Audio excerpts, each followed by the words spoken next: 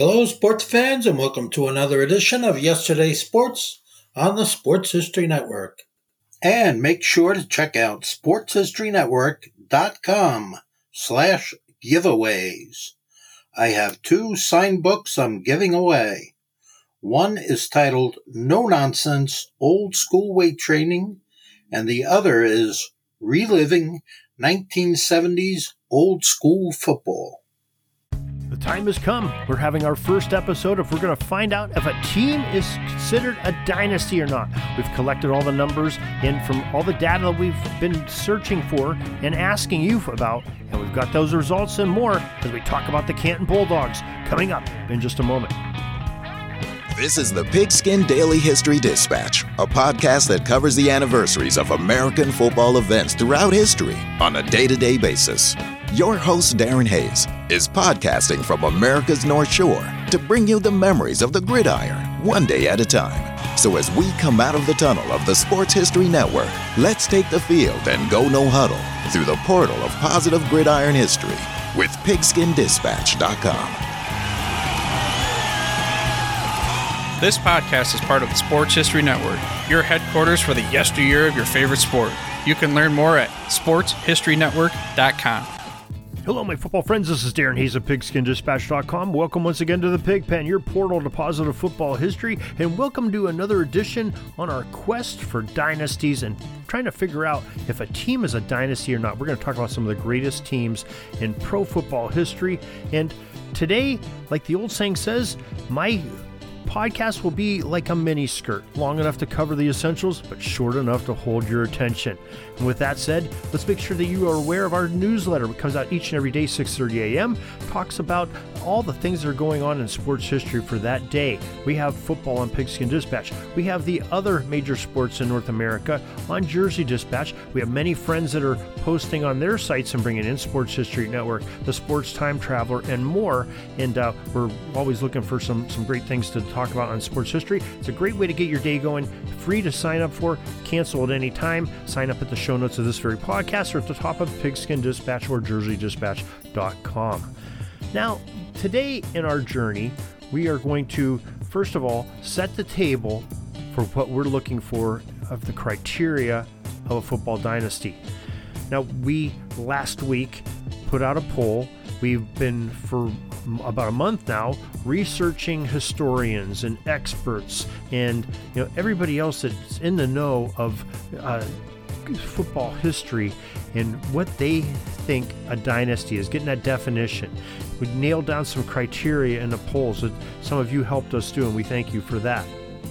Now, the responses were tabulated and averaged and collected, and here are the key components that need to be met to be considered a football dynasty.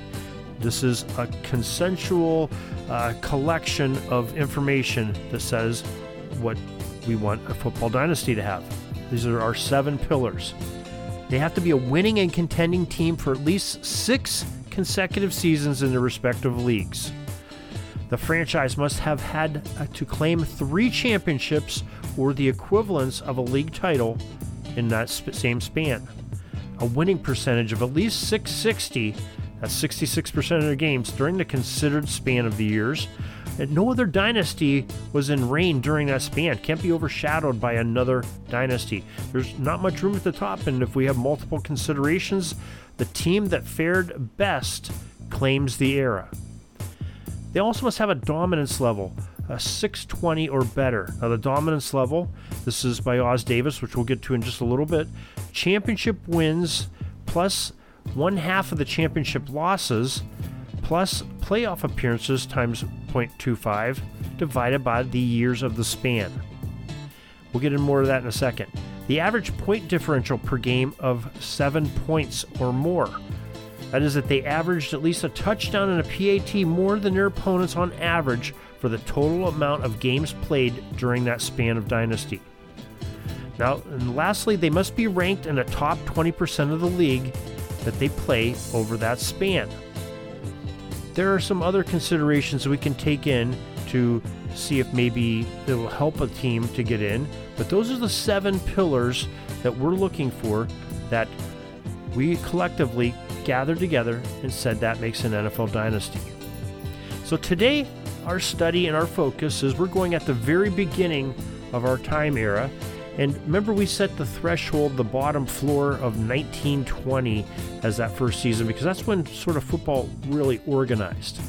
Well, based on some information that we've talked about, we're going to go below that hard deck. If you're in Maverick Top Gun, they said don't go below that deck there. Well, we're going below the deck, and we're going to go back to 1916 to talk about the Canton Bulldogs dynasty starting then.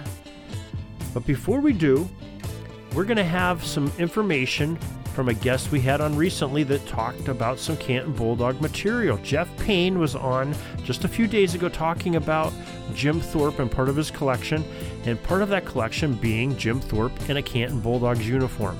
So Jeff is definitely qualified to speak about the Canton Bulldogs, and here's what he thinks when we asked him the question, are the Canton Bulldogs a dynasty?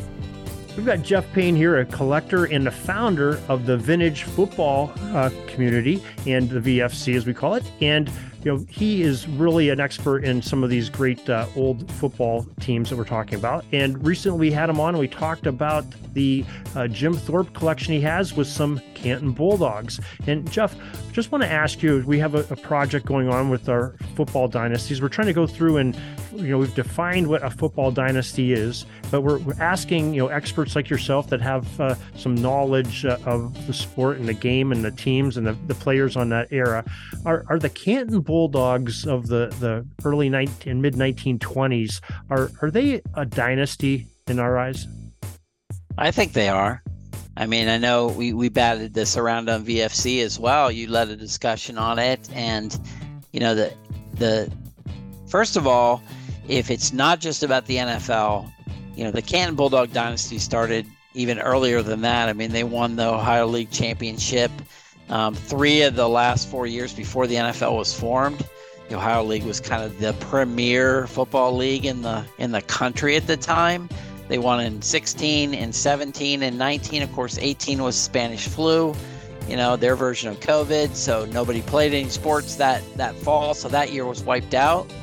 And they only lost 1 game during that time. And then, of course, they joined the NFL. The first couple of years, they had good records. They didn't win the league, but they only lost a few games each year. They had 2 losses in each of the first 2 years. But then they went on a real big run. I mean, they were undefeated. Now, there were some ties because back then they didn't have OT. But they actually, I counted it up, from the late 1921 season through late 1924, they had 31 consecutive games that they didn't lose. They had 3 ties in there. But that is the longest streak in NFL. And I actually found, I was looking at what are the longest streaks. Most of them say, winning streaks, right? Mm-hmm. And they didn't win 3 of those games. They were ties, so I get it. But there was a note in one of them that said, if you count ties, the actual leader all time is the Canton Bulldogs at 31 consecutive games. They were 10-0-2 in 22. They were 11-0-1 in 23. And they went 7-1 in 24. Now, 24, a lot of times they don't get credit for, because what happened is after the 23 season, the owner of the Bulldogs sold the Bulldogs, sold it to a gentleman who moved the team and consolidated it with another team in Cleveland. So that year they were the Cleveland Bulldogs. Subsequently, they actually came back to Canton because he got out of football and it got acquired back and brought back to Canton. But they ended up winning in 1924 in Cleveland as well as the Cleveland Bulldogs. And a lot of times they don't get credit for that 3rd championship in the NFL. But if you look at the roster, the majority of the starters, were from Canton. And some of their big dogs weren't even there. Fats Henry moved on after 23. Once the team was sold, he left. He did come back later, but he just didn't want to play in Cleveland. And so they lost some all-pros, all-stars, and still won in 24. So, I mean, I think any way you look at it, whether it's just early NFL or it's going back into the Ohio League through early NFL, they got a good 5 to 10 years where they dominated. And that, to me, is a dynasty, I don't disagree with you. That's a great take on it, and we appreciate it. Most definitely, Jeff. You brought up some great points that are going to support some of the theory to try to find out if the Canton Bulldogs are a dynasty. Now, that is one expert's opinion. Like we said, he brought up some great bullet points, and we're going to talk about some of those. But we're going to plug it into our 7 pillars and see if it meets the criteria of the Canton Bulldogs. Now, they were a formidable team, a vital team in the early years of American professional football, the American Professional Football Association, APFA, and later the NFL. Now, heck, for all organized pro football for that matter. And if you remember the famous September 17th, 1920 meeting in the owner of the Canton Bulldogs, Ralph Hayes' Hutmobile showroom, he and his player coach, Jim Thorpe, not only helped convene the meeting of the founders of the NFL, but also had a pretty top-notch squad in the seasons leading up to and after the formation of the league, as Jeff alluded to. Now, essential or not, we are on a mission to determine if they are worthy of being called a dynasty. Now, before we compare these teams' numbers with our established criteria aforementioned, we have a couple issues of this Bulldog teams to address. Jeff touched on them. First of all, is it prudent and fair to use the Bulldog seasons just prior to 1920? Secondly, should we use the years the APFA NFL can the mythical Ohio League titles count as championships if we decide to go before 1920?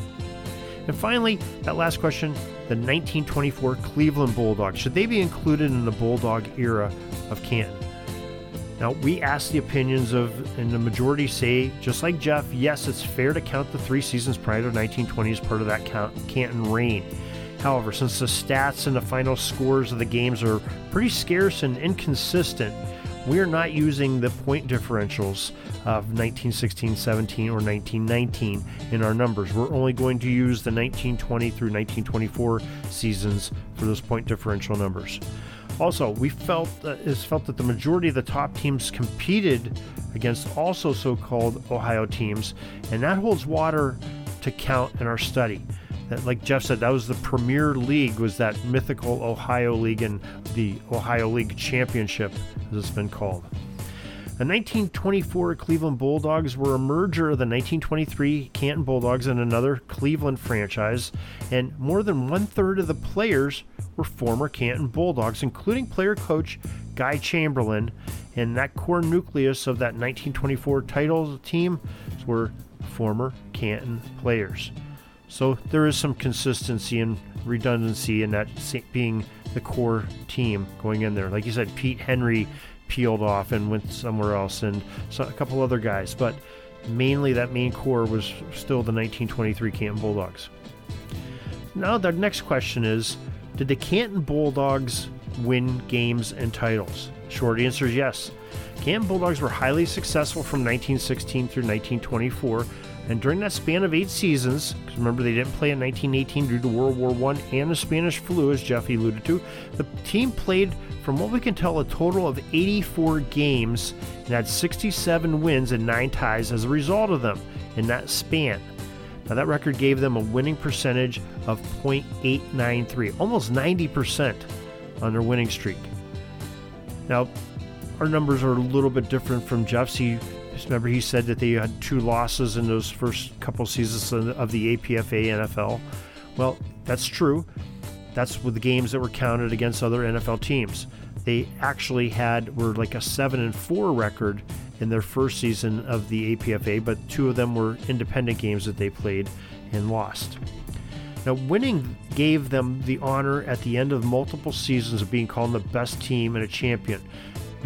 Before the 1930s, teams even in the NFL, it was the best record that gave you the championship, not a title game. Now, before 1920 and the APFA organized professional football, the Dogs played in a convoluted quasi-organization called that Ohio League. It really wasn't a league. There wasn't pre-scheduled games very often. It was basically each week somebody would say, hey, we want to play you, and they're trying to get the teams that are going to draw, so everybody wanted to play Canton because Canton would draw crowds. Same thing with some of those other pre-NFL teams, the Massillon Tigers and the Columbus Panhandles. You know, they wanted to get these bigger teams to come in and have crowds drawn so their players and them could make money.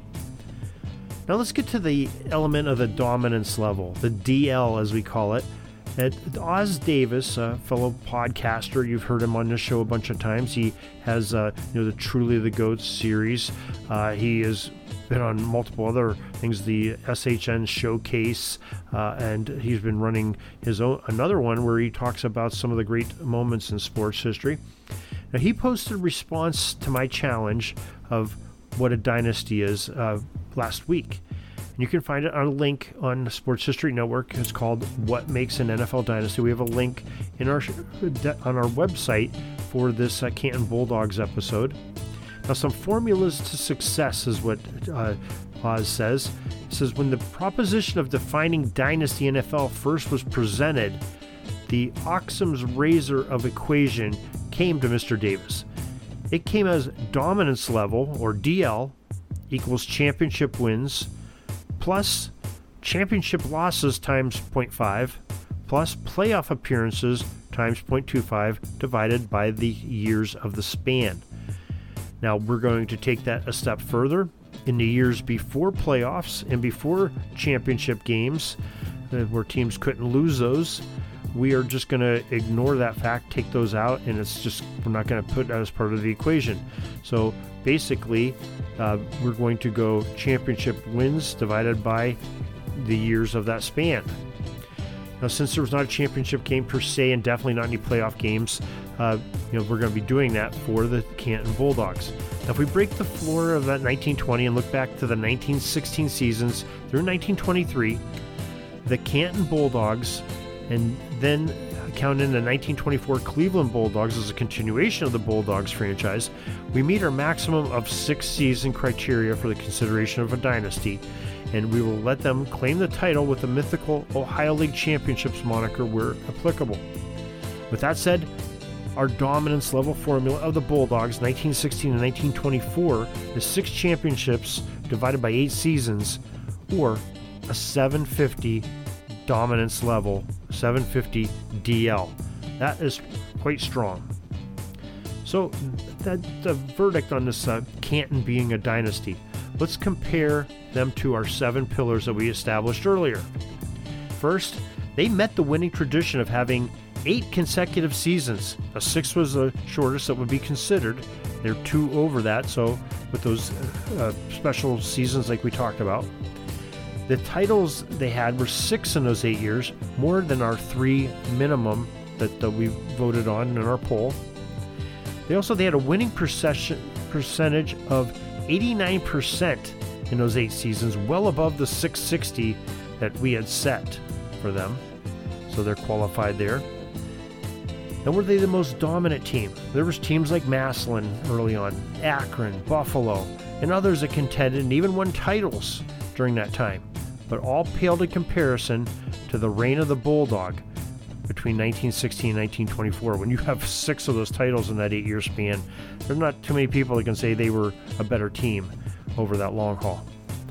Now their dominance level score, like we just talked about, 620 or better. We said they hit 750, so they're definitely over that. Checking all the boxes here. Now we get to the point differential. We said that we wanted a minimum of 7 points per game during that span, win or lose, but that's what your average has to be. The point differential for the Canton Bulldogs in that 8 years is just over 9 points per game, so they definitely qualify there. They beat it by 2 points. And finally, the worst finish from what we can tell was that 8th place out of 14 teams in 1920 with a 7-4-1 overall record. They were probably 7-2-1, as Jeff says. But it was 8th place. But that wasn't too shabby, having that pretty good record there. But there was a lot of teams that were undefeated. But then again, those teams were playing out of league games and running up some good win-loss records there. And like we said, the Akron Pros end up winning the APFA's first championship. They gained that first year. But all in all, they meet the 7 pillars of being a dynasty. So the Canton Bulldogs, per the consensus criteria we've collected, and establishing those 7 pieces of information that have to be met, are the first true professional football dynasty. Now you may say, oh no, we had a lot of dynasties before that. How about the Duquesne Athletic Club, and maybe the Latrobe Athletic Club, and the J. Lawless, and some of those Pittsburgh Athletic Club. Well, they didn't meet the criteria. None of them had at least six seasons of being the champion per se. Even the Pittsburgh or Pennsylvania leagues, and so they fell well short of that. The other thing is we don't have a lot of records of what their win-loss was. There's a lot of speculation there, but they just don't have that. We can consider that with the championships like we can a little bit more clear-cut with Canton. So that's why we're calling them the first true dynasty in pro football. Now we have a lot of related stories that go on with this on a lot of different Canton things. You can go in our search box or go on the website to follow the link to this story on the Canton Bulldogs. You'll find all kinds of great things there. And we thank you very much for joining us and helping us to determine these dynasties. We're going to go through a bunch more teams, some of the greatest teams in pro football history, and put them to the test with our 7 pillars. If you have any comments or like to make suggestions or anything, we take the good, we take the bad. You can email us, pigskindispatch@gmail.com. Follow us on Twitter @pigskindispatch, Facebook @pigskindispatch, and we're also on Threads and LinkedIn. LinkedIn, we are Darren Hayes, and Threads, we are @pigskindispatch. Very special thanks to Oz Davis and everybody else that voted and supplied in our polls, and for Jeff Payne for not only voting and giving us some advice, but helping us on Canton Bulldog, giving us some stats and information on them as well. And to all of you, we thank you. Hope you'll join us again next time. And till that next time, have a great gridiron day. Peeking up at the clock, the time's running down. We're going to go into victory formation, take a knee, and let this baby run out. Thanks for joining us. We'll see you back tomorrow for the next podcast. We invite you to check out our website, pigskindispatch.com, not only to see the daily football history, but to experience positive football with our many articles on the good people of the game, as well as our own football comic strip, Cleat Marks Comics. Pigskindispatch.com is also on social media outlets, Facebook, Twitter, Instagram, and don't forget the Pigskin Dispatch YouTube channel to get all of your positive football news and history. A special thanks to the talents of Mike and Jean Monroe, as well as Jason Neff for letting us use their music during our podcast.